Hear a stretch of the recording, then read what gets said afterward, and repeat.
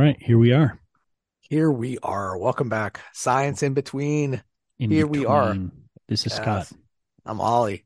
Yep, So here we are. we're texting back and forth the last couple of days like for ideas for some upcoming shows. And one of the things I threw out was something I found in my mailbox a week or two two ago that was sitting on my desk, and I really hadn't opened it. But then I was like, oh wow, this is something. We both subscribe. This is something right here. There you go. We both subscribe to, or we're part of, an organization in which the Journal of Teacher Education is the flagship journal for AACTE, which is the American Association for Colleges of Teacher Education, or some combination thereof, right? That's, and so this latest issue, a March-April issue, is kind of chunky. I guess would be the best way to describe it, right? Chunky? Is it chunky? I don't know, man. You're on your own in this territory. Trying to use the hip lingo, with the kiddies. You characterize it however you want, man. It's all you. So what they did was they have gathered a bunch of of the big thinkers, because it's I guess it's an anniversary edition. It's 75 years that the organization's been around. And to do that, this is their anniversary edition. And they've brought back some of the folks who have written seminal articles and had them go back and revisit them. So, for those of you who are in teacher education, people like Lee Schulman are in this, Marilyn Cochran-Smith, Ken Zeichner, Linda Darling-Hammond. Those folks are big names in teacher education. If you're not in teacher education, this is going to kind of be how the sausage is made, right? This is it's kind of inside baseball a little bit, but it's also going to be helpful because, this is how we prepare teachers. And these are the thinkers who really have set the stage or, really informed practice in teacher education over the last 25 years. And so this issue assembled a bunch of these, seminal articles, and they had these folks all revisit them and say, okay, you wrote this 10 years ago, or you wrote this 20 years ago. What do you think now? How do you think the field's changed? What would you change? What do you, reviewing your younger self and your younger self's thinking, what would you add or change? Which is kind of cool. It's kind of a cool concept. I typically, when I get a JTE in the mail, I'll read an article or two. I flip through all of them, read the abstracts, but maybe one will resonate with me. I read everything here. It was just an afternoon of joy. It was so much good stuff. You skipped the end. I know. Yeah. To the joys. It's not the joy I'm going to share today, but it was really joyful, because it really made me think about stuff we do. And so as you and I were texting yesterday, we're probably going to talk about some other articles in this, but we landed on talking about an article by Ken, actually two articles, a reprint and his rejoiner of Ken Zeichner's article that appeared, I guess, in 2012. It's a reprint of that. The turn once again towards practice-based teacher education, which, practice. Yeah. Well, and I identify as a practice-based teacher educator, right? And I say that in my publications and presentations, and also just walking around hey, how you doing? I'm a stopping people at the street. What does that mean? I don't know, man, but it's just nice to meet you. Well, I think that's an important place to start, because what does that mean? Because I think Zeichner throws out some a pretty clear definition of what he thinks it is, right? And I don't know, do you agree with it? I think you should, we'll play it back and forth here. So why don't you read his or what you consider to be his definition? He also, not that I want to get into a dispositional throwdown with you, but he does name dispositions. He does name dispositions. He specifically says dispositions, skills, and knowledge. And he says dispositions a bunch of times. Yes. So me and Ken Zeichner, Yeah. Well, as I said, I'm I don't leaving always, that one up. I don't always agree with Ken Zeichner, but I do find his writing always thoughtful, reflective. Absolutely. It's always something where I go, yeah. It makes me think about what I do as a teacher educator. It makes me want to do things differently or different or maybe better. But I don't always agree with him. So the idea he presents, and he doesn't talk about this, specifically, but he says that this way, what makes a teacher education course practice based is its systematic focus on developing teacher candidates' abilities to successfully enact high leverage practices. So I don't know what high leverage practices are. Like he doesn't really say what that is. But yeah. Well, I mean, that's another buzzword, but sure. But I think the notion of high leverage practices is that there are lots of things you have to learn to become a teacher, and some of those practices are small, and some of them are big. Some of them have large impact, and some of them have small impact. And so I think part of what he's trying to say there is there's an attempt in practice-based teacher education to figure out what are those most important, is another way to, if you don't like high leverage, which makes sense not to like that because it has a weird connotation, I think, to it. But high leverage practices are important practices that have a big impact on the quality of teaching. So if we can identify a smaller number of those rather than, it's very similar to how we think about NGSS and big ideas, right? It's much better to know a few big ideas in depth than it is to know lots of tiny little things. And, so he contrasts that with I think it's not in the first one because I don't think it was around then, but the Lemoff's work about, teach like a champ. Teach like a champion. Jeez. So that's exactly the opposite, right? That's breaking teaching down into a bunch of tiny little practices that supposedly make you teach like a champion.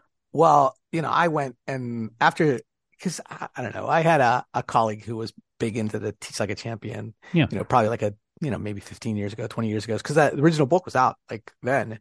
It's on its like third or fourth edition now. And I think now it's up to like 60 or 70 practices that, like these are the things. And I will say that's one of the things I enjoyed about reading these articles was the historical perspective, because there was this, at the turn of the century, not the 20th century, the 19th century was this, actually the 20th century, not the, at the early 1900s, what they had done was they sent out surveys. What do you do in your classroom? To all these teachers. And they assembled this list of hundreds of practices and said, okay, I guess this is what we got to teach teachers to do. That was how the field started, right? It was just like assembling these practices and saying, this is what we've got to teach teachers to do, which I didn't know that at all. But then, what's interesting to me, and I think this is why we landed on this, was he calls out specifically these, lists of practices, because the Teach Like a Champion is one of them. The Danielson framework is another. Like the Danielson framework is like the game in town in Pennsylvania. Like it's like how every teacher is evaluated, every student teacher, at least in Millersville, we're assessed student teachers based on the Danielson framework. What it does is it breaks them down into a whole bunch of different, areas, and each one of those areas down to further, like where you're proficient or you're beginning or below proficient and all this. But it also throws ambitious science teaching into that same sort of milieu. Well, I'm not sure it does, and at least in the same way. I think he differentiates those a little bit, but I do think he is talking about articulations of practice and the potential, and we've talked about this, the potential dangers of articulations of practice, because it reifies them, it makes them static, and then that allows people to turn them into a heuristic, a way of doing something without thinking about it, an algorithm, right? And I think that's the troubling part. But and I think we talk about this a lot, and it's certainly a tension that I've had throughout my whole career, is that I bristle at articulations of practice, especially highly specific ones, because of that reason, because I think they can lead to, lethal mutations. They can lead to people using those things in evil ways, but then saying, oh, well, this is, what I'm doing here is AST because of X, Y, and Z. And you say, well, actually, that's not AST at all.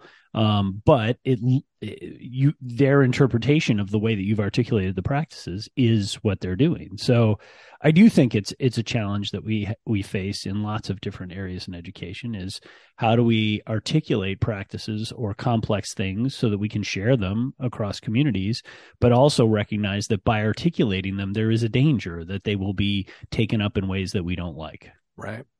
Well, I don't think that either of us would argue that like those things are not important, like those practices. I think it's again, like we've, talked about in several episodes, when we do that, the misuse of that thing, right? Mm-hmm. Like you create a tool and then that tool becomes the thing, right? And so teaching is then conceptualized as that thing rather than it being a way to look at that thing, right?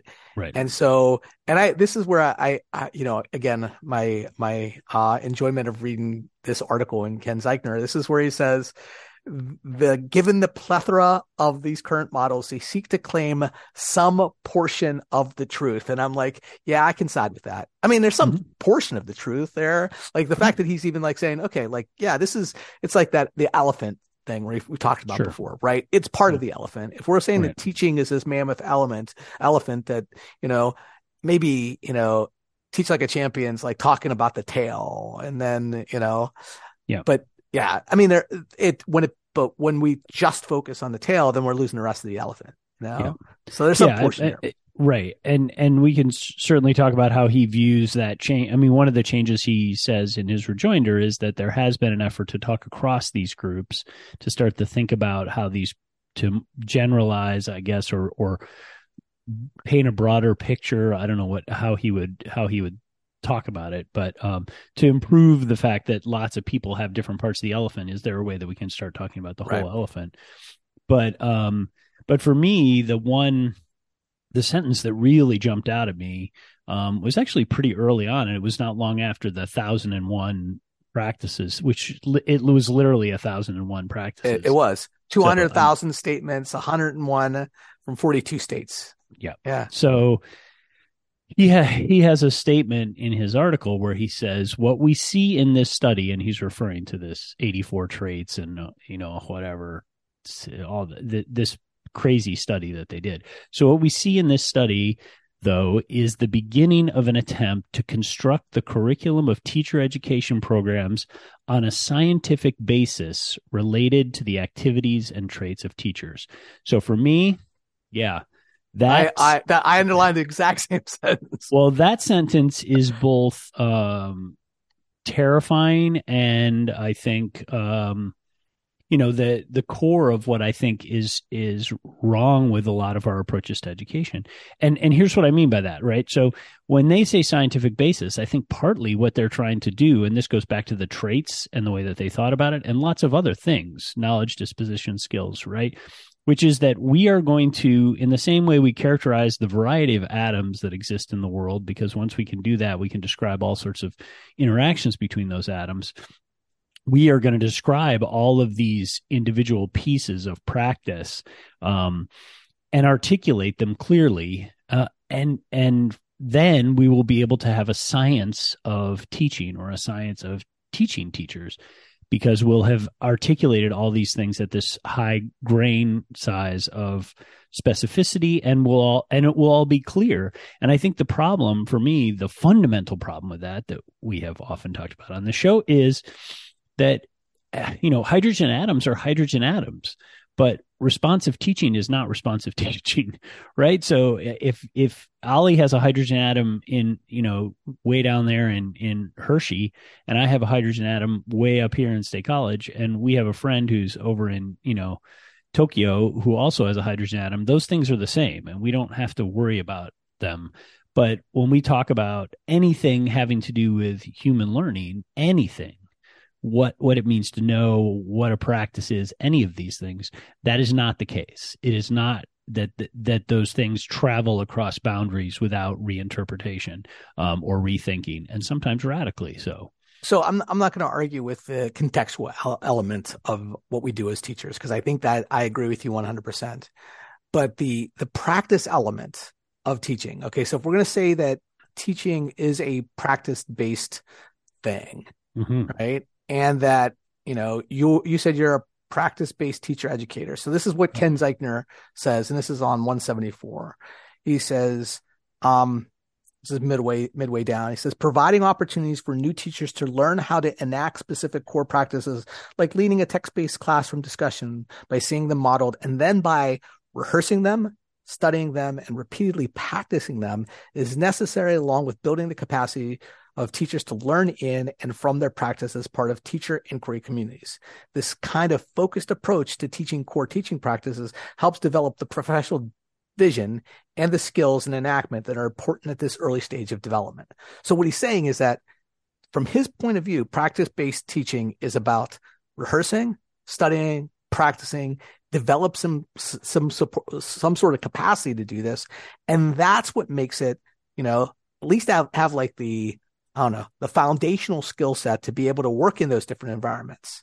Mm-hmm. All right. I can't argue with that. No, I don't think there is any argument with that, because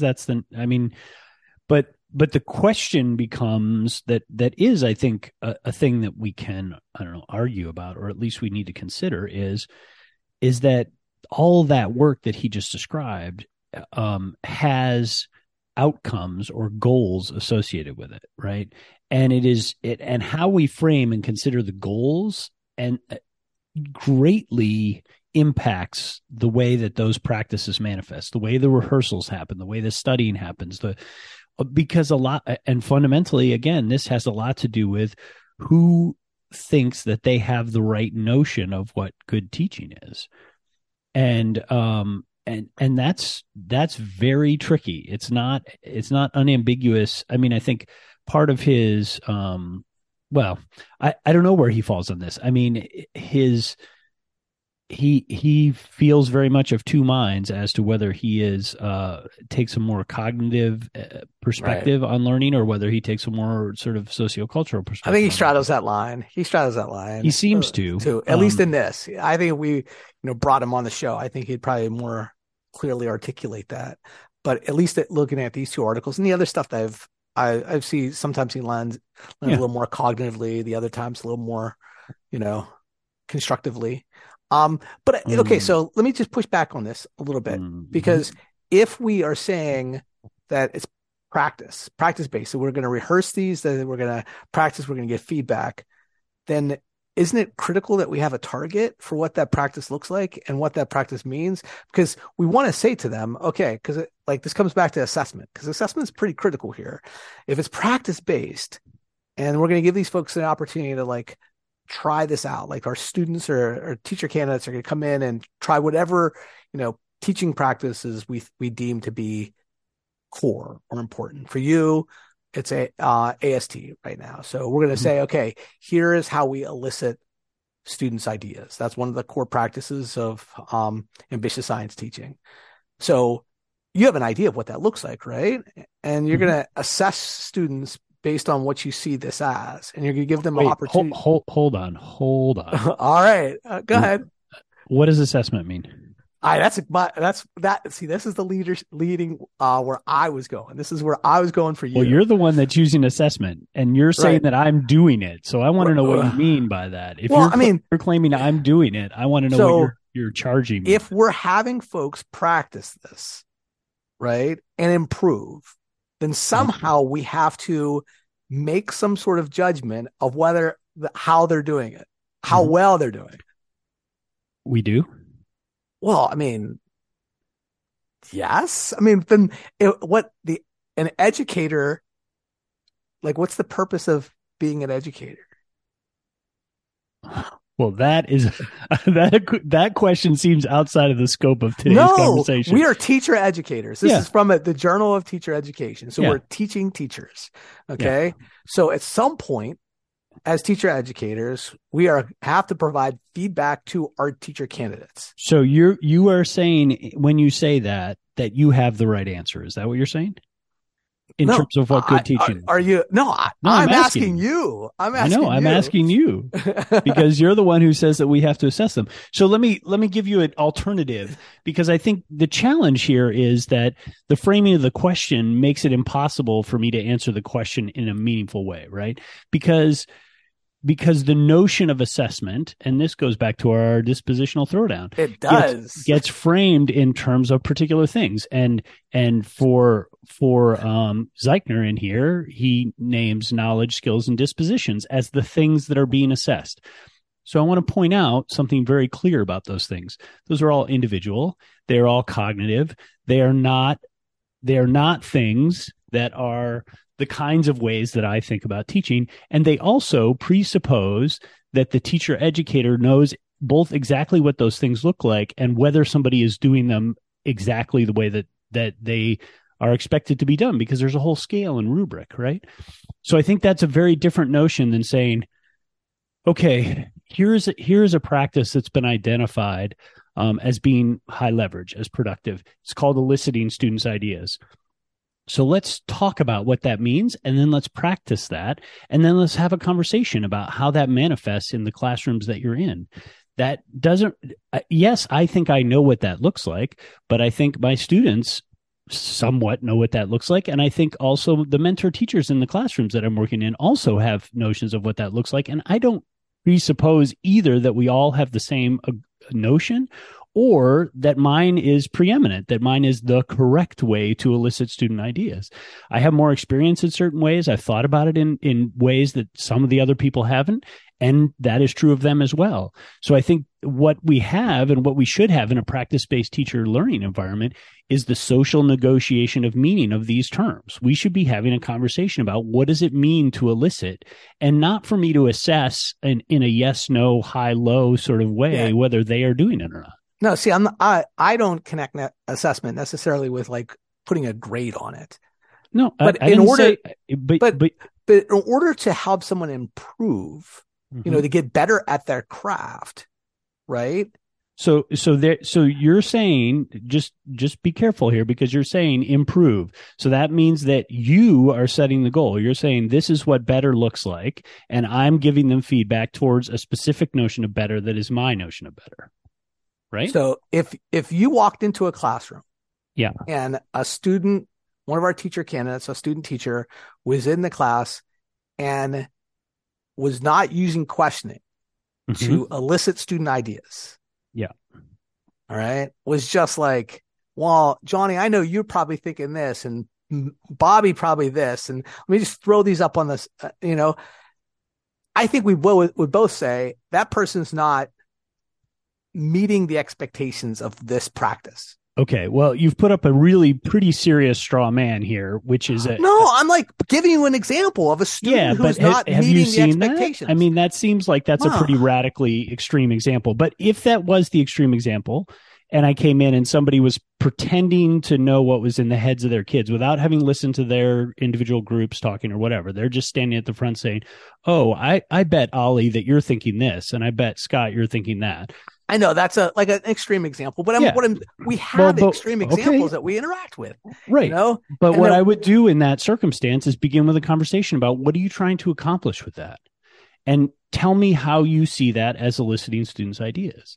Right? I'm not saying we don't give feedback, and I'm not saying I'm just saying we have this.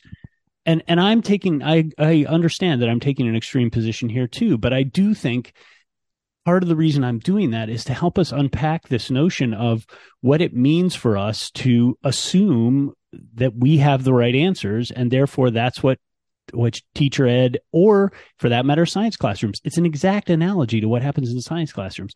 Science teachers stand up at the front, and a student in their class voices something that is not canonical, and the first thing that the teacher wants to do is correct them and tell them that they're wrong, and tell them that what they're doing needs to be fixed. And so all I'm saying is I try to think about teacher education in the way that I think about science teaching, which is that it's about the social negotiation of meaning. It's not about one person having the right answer and trying to communicate that to the people who don't have the right answer.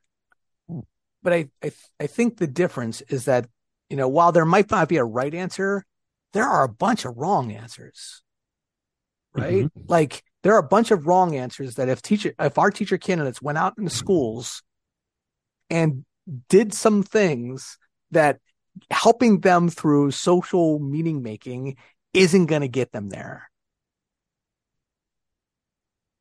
So we both read the book, How Minds Change, and what you said Right. exactly contravenes everything in that book, as it does everything about the way that I think about how people learn. But I believe that there are some people whose minds cannot be changed. Right? Okay. I believe that. And so the question is, then telling them they're wrong is going to change their mind? No, I'm saying that that there are some people who we have to say, hey, maybe this isn't your job. Okay, well, that's a whole different thing. Right. Well, but I'm saying is like, if we so you move from grading to again kicking people out of the program. So I'm just saying, no. I'm just saying that if we don't have some sort of standards, and you're saying there's no standards. I'm not saying there's no standards. Well, you're saying like we're going to come up with this like socially construct our understanding of what good teaching is, and I don't have the right that's answer. what we do. I'm not saying we should do it. I'm saying that's what we do. That's what everyone does do. Right. I'm just saying that if it's socially constructed and somebody goes, you know what, I think it's okay to be racist in my classroom. Yeah. Because I believe that, people's races define their abilities. And so what you're going to do is tell them, no, you're wrong. That's not true. No, I'm going to say, you know what, maybe the teaching isn't the right job for you. Yeah. Okay. And that's fine. And again, you've picked an extreme straw man where somebody actually stands up and says, I'm a racist and I hate people who are not like me. But I would go ahead. I'm sorry. I just think we're talking around different things here, right? So what I'm saying is that when you standardize, when you, Ali Drayon, standardize, then you're taking on board a bunch of cultural assumptions that go with that you are culturally neutral, that your standards are appropriate for all kids in all contexts, because that's what a standard means, is that this is always true, that you should never interact with kids in X, Y, or Z way, that there are correct ways to do it and there are incorrect ways to do it. No, I didn't say there were correct. I think there's a lot of correct ways to do things. Right. So you did say there were correct ways. Right. Well, no, I'll say there's no one correct way. How about that? Okay. But you also said that we need to have standards. There's some definite wrong ways. Yeah, but that's not in the standards. The standards characterize the right ways, right? Sure. Okay. Yeah. So okay, I want to come back to the practice-based teaching, because I think we are using practice in different ways. Okay. You and I? Well, maybe you, me, and Ken Zeichner, because I think it's not just practice as in teaching is a practice, mm-hmm. Yeah. But in order to get better, in order to do this, mm-hmm. You've got to practice. Absolutely. Agree. Yeah. And part of the notion of practice-based teacher education, and I think Ken actually has a whole section where I think it's in the second one, where he titles it moving teacher education closer to the work of teaching. Yeah. Right. So, I think one of the foci of practice-based teacher education is to try and make it, like, again, analogous to the way that we think about science, is more like teaching. Like, teacher education should look more like teaching, as much like authentic teaching as we can make it look, because the more it looks like authentic teaching, the more you can actually learn about teaching in real context, because that's how that works. So if you're sitting in a class at the university reading a bunch of books and talking about them, that's not preparing you as well as being in the field and having real conversations about how you work with children. So you played sports, right? Sure. And when you practice at a sport, what did the coach do in those situations? Coached me? Okay, what does that mean? What does that look like in terms of? They gave me feedback. Okay.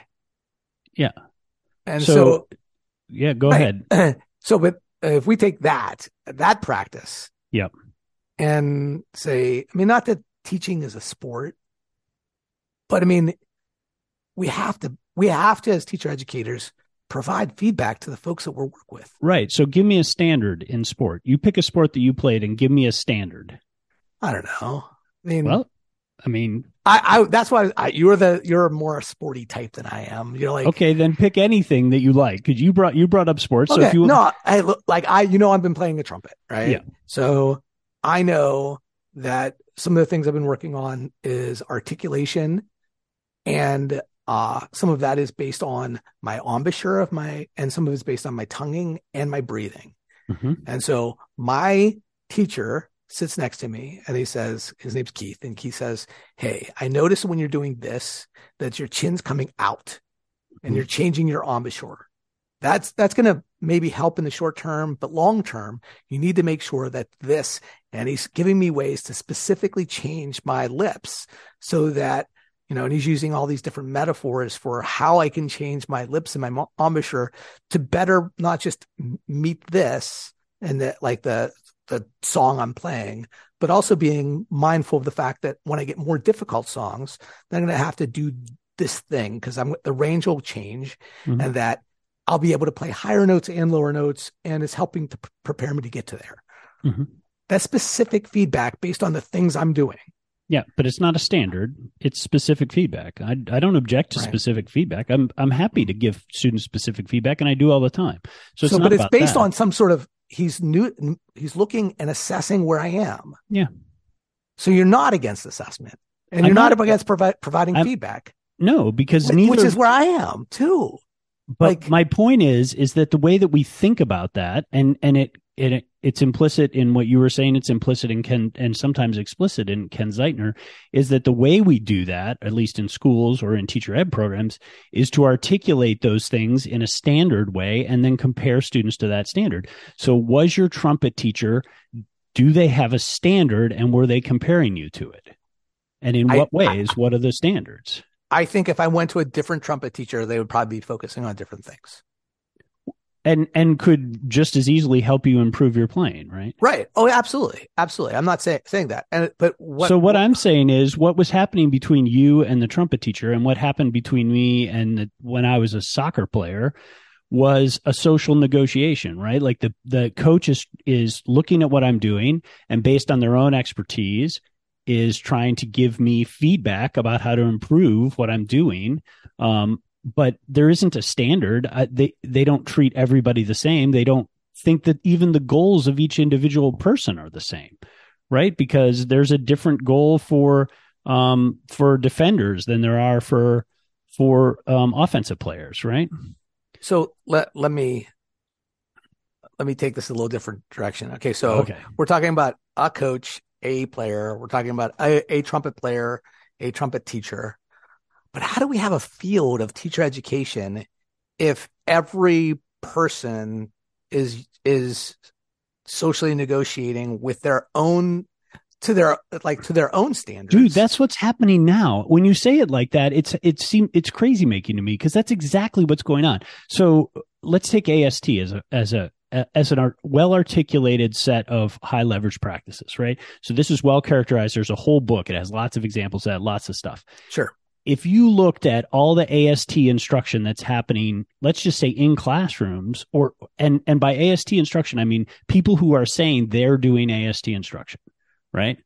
You're going to have a huge range of what that is. And some of that I would agree is AST instruction, and some of it I would not agree. And we could do the same at teacher ed level, right? We could say, yeah, these are well-articulated practices. We look across all the teacher ed programs who stipulate that they're ambitious science teaching teacher ed programs. And there's going to be a huge range in how they think about those practices are enacted. So they're already being socially negotiated. It's not a question of do they or don't they get socially negotiated. What I'm saying is, we have to recognize that and see that, and not try and position the standards or the articulations of practice as being correct in some standard universal way. Like they need to be explicitly socially negotiated. Yeah. Well, I mean, that's kind of where we started, that we said that these things are not, the truth. They're a portion of the truth, right? We said that. Yeah. I agree with that. But I do too. But that's a different question than what we're talking about, right? The question is like, my orientation to working with pre-service teachers is that I am open to the possibility that I can learn from them about how to teach kids in an ambitious way. That the feedback does not only go one way. Oh, absolutely. But you don't think I do?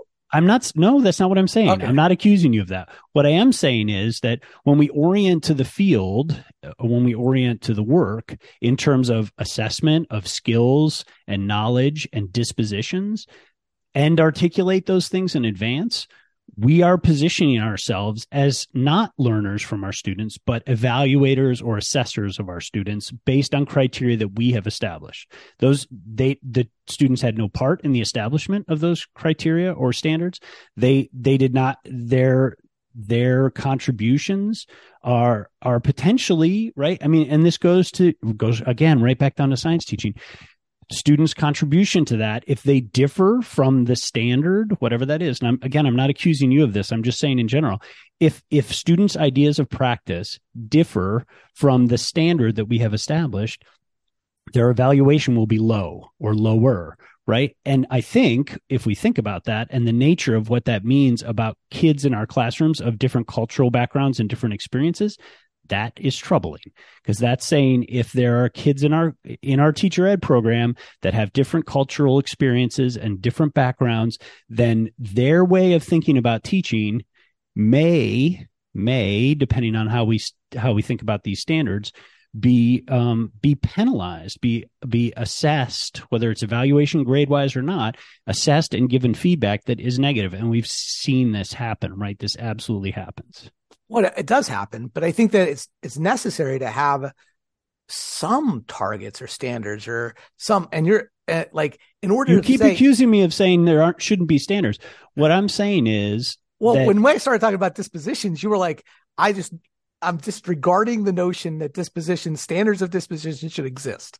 That's yeah. And so I do, but that's different than saying, so what you're saying is that standards or dispositions, as you frame them, are the way to frame expertise or ways of assessing students. No, I'm saying there needs to be some sort of.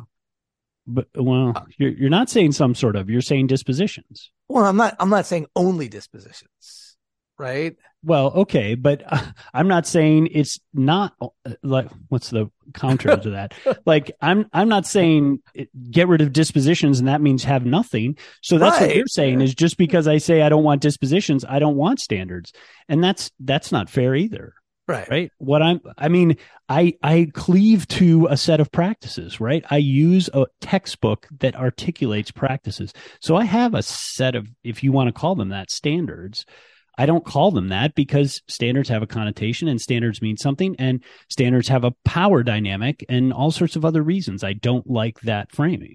So if you had a teacher candidate who said, you know what, I don't believe this AST stuff, it's bunk. Well, we have, you have those all the time. I have those. Oh, I know. So what do you do with them? I have a conversation with them and I hope that they change their mind. But what am I going to do? I mean, it goes back to this idea of how do minds change? If I make the assumption that every kid that comes through my class who doesn't have the same perspective on teaching as me is A, wrong, and B, potentially not a valuable contributing member of the teaching force, I think that puts me in a very weird position. I'm not saying that there aren't people that we need to consider whether teaching is the right job for them. That's not, I don't want to talk about that. It's an edge case and it seems not that relevant to this conversation. But the bigger question is, like, what do I do with people who are in my class who disagree with me? And one choice is to try and harangue them and tell them why they're wrong. And the other choice is to have a conversation with them about why they think what they think and why I think what I think, and then compare that to experiences that we're sharing together. Wow. This is not where I expected us to end up today. We're back at, so now we have part 2 of the dispositional throwdown. We just didn't expect it to occur. Didn't expect it to occur today. Nobody expects the dispositional throwdown. Oh my goodness. I'm glad I have a 20-year relationship with you because me too.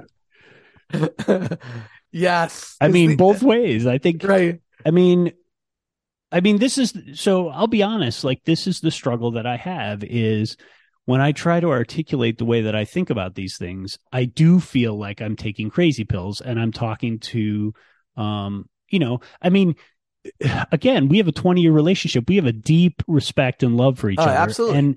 And yet you think I'm a crazy person, and I don't think there No, should be standards. this is And one of those times where I go, yeah, he's kind of living in that ivory tower. That's what I feel like. oh, I I think live in actually exactly the reverse, actually see that's 100% exactly the reverse, because I actually live in schools. I actually do this work in schools with kids and what do you think pre-service I teachers. do? That I just hang out in my No, no, office? no. I'm saying compared to the vast majority of people who do teacher education, right? The Right. faculty who teach the methods courses, but also just like I think this is the way the world actually works. I don't think this is ivory tower. I think this is, No, again, to talk about McRaney's book, to talk about lots of other ways, like social negotiation is the way we learn and understand the world. And if we just pretend that it's not the case, then that's who's living in the ivory tower. The ivory tower has been built out of this stuff. The ivory tower has been built out of articulating things carefully so that they can be measured. well, That's what the ivory tower did for us. And so when you say dispositions are more true to the environment or to reality than what I'm describing, that seems crazy to me. no. See, the way I look at it is that, I'm working right where we have struggling teacher candidates. Like and by struggling, I mean that they're not being effective in their classroom Mm-hmm. and helping to support student learning. Yeah. And we have difficult conversations with them. Yeah. And that requires like when, yeah, we're going to get lost. We're going to go down Yeah. this rabbit hole again, but that's like, it's like boots on the ground, hands dirty sort of conversations with struggling teacher candidates. Yeah. And I have I'm those not, too. it's not like tons of them. It's not like Yeah. but you get enough of them where they're just like, they don't understand and you like what they're doing wrong. And you're like, well, have you looked at this student or well, what about this student? And they're like, yeah, I'm not seeing what you're seeing. And I'm trying to explain to them or trying to get them to reflect on that stuff. And it's like, it's like Ken Zeichner is saying that there has to be some at least core set of practices that we say, here's what you're working towards. Here's what you're going to practice. And this is the feedback we're going to give you to help you improve towards that. You're going to practice them. We're going to rehearse them. We're going to give you feedback to help you improve. So do We you can't think get that that. I'm not saying that? No, but But it sounds like you think I'm not saying that. And that's exactly the opposite of what I'm saying. I mean, I 100% agree with you on that. okay. All right. Well, we need to get into Joyce because we have a tight schedule today. I have a quick one. It's related. I just finished the latest Malcolm Gladwell book, The Bomber Mafia. I would say it was a joy for me. I enjoyed reading it. It was not my favorite Malcolm Gladwell book, but it was related because here's the Bomber Mafia is about the start of the Air Force during the World War II, and there was a group of Air Force folks who believed that it was going to air dominance was going to save warfare or change warfare, and that what they were going to do was precision bomb places, and that was going to save lots of wars. And so these folks kept doubling down on the fact that, okay, precision bombing is the way to go. They're wrong at the time. What ended up happening was mass bombings of napalm was what, caused Japan to surrender. So it was exactly the opposite. Despite, all this evidence to the contrary, these folks kept doubling down on their belief that precision bombing was the way to go. Yeah. So it was a good read. I would say that the challenge for me was at the end. Precision bombing ultimately is the way it's done now. They laser sight things, and it's like this whole argument that Malcolm Gladwell, laid out, pretty much is, undermined in the epilogue or prologue. Yeah. Sorry. Yeah. And I'm not going to ask you whether I'm the bombing mafia or you are, because that's just going to take us down a rabbit hole. So Yes. we'll just let people figure that out on their own. All right. I'll do a quick one too. So I've been playing with, I'm getting older as you are. And so I do things that I can to try and ameliorate the effects of, my body being a crumbling organism. And so one of the things I do is I use this app called Elevate. it has a whole bunch of different games in it that are math, reading, writing, whatever, memory.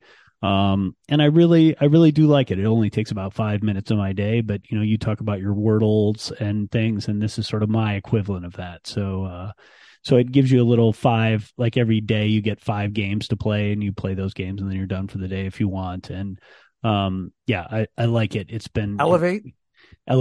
I'll have to check it out. Yeah, it makes me feel like I'm going to the gym for my brain, and it only takes me 5 minutes. So it's right in my wheelhouse.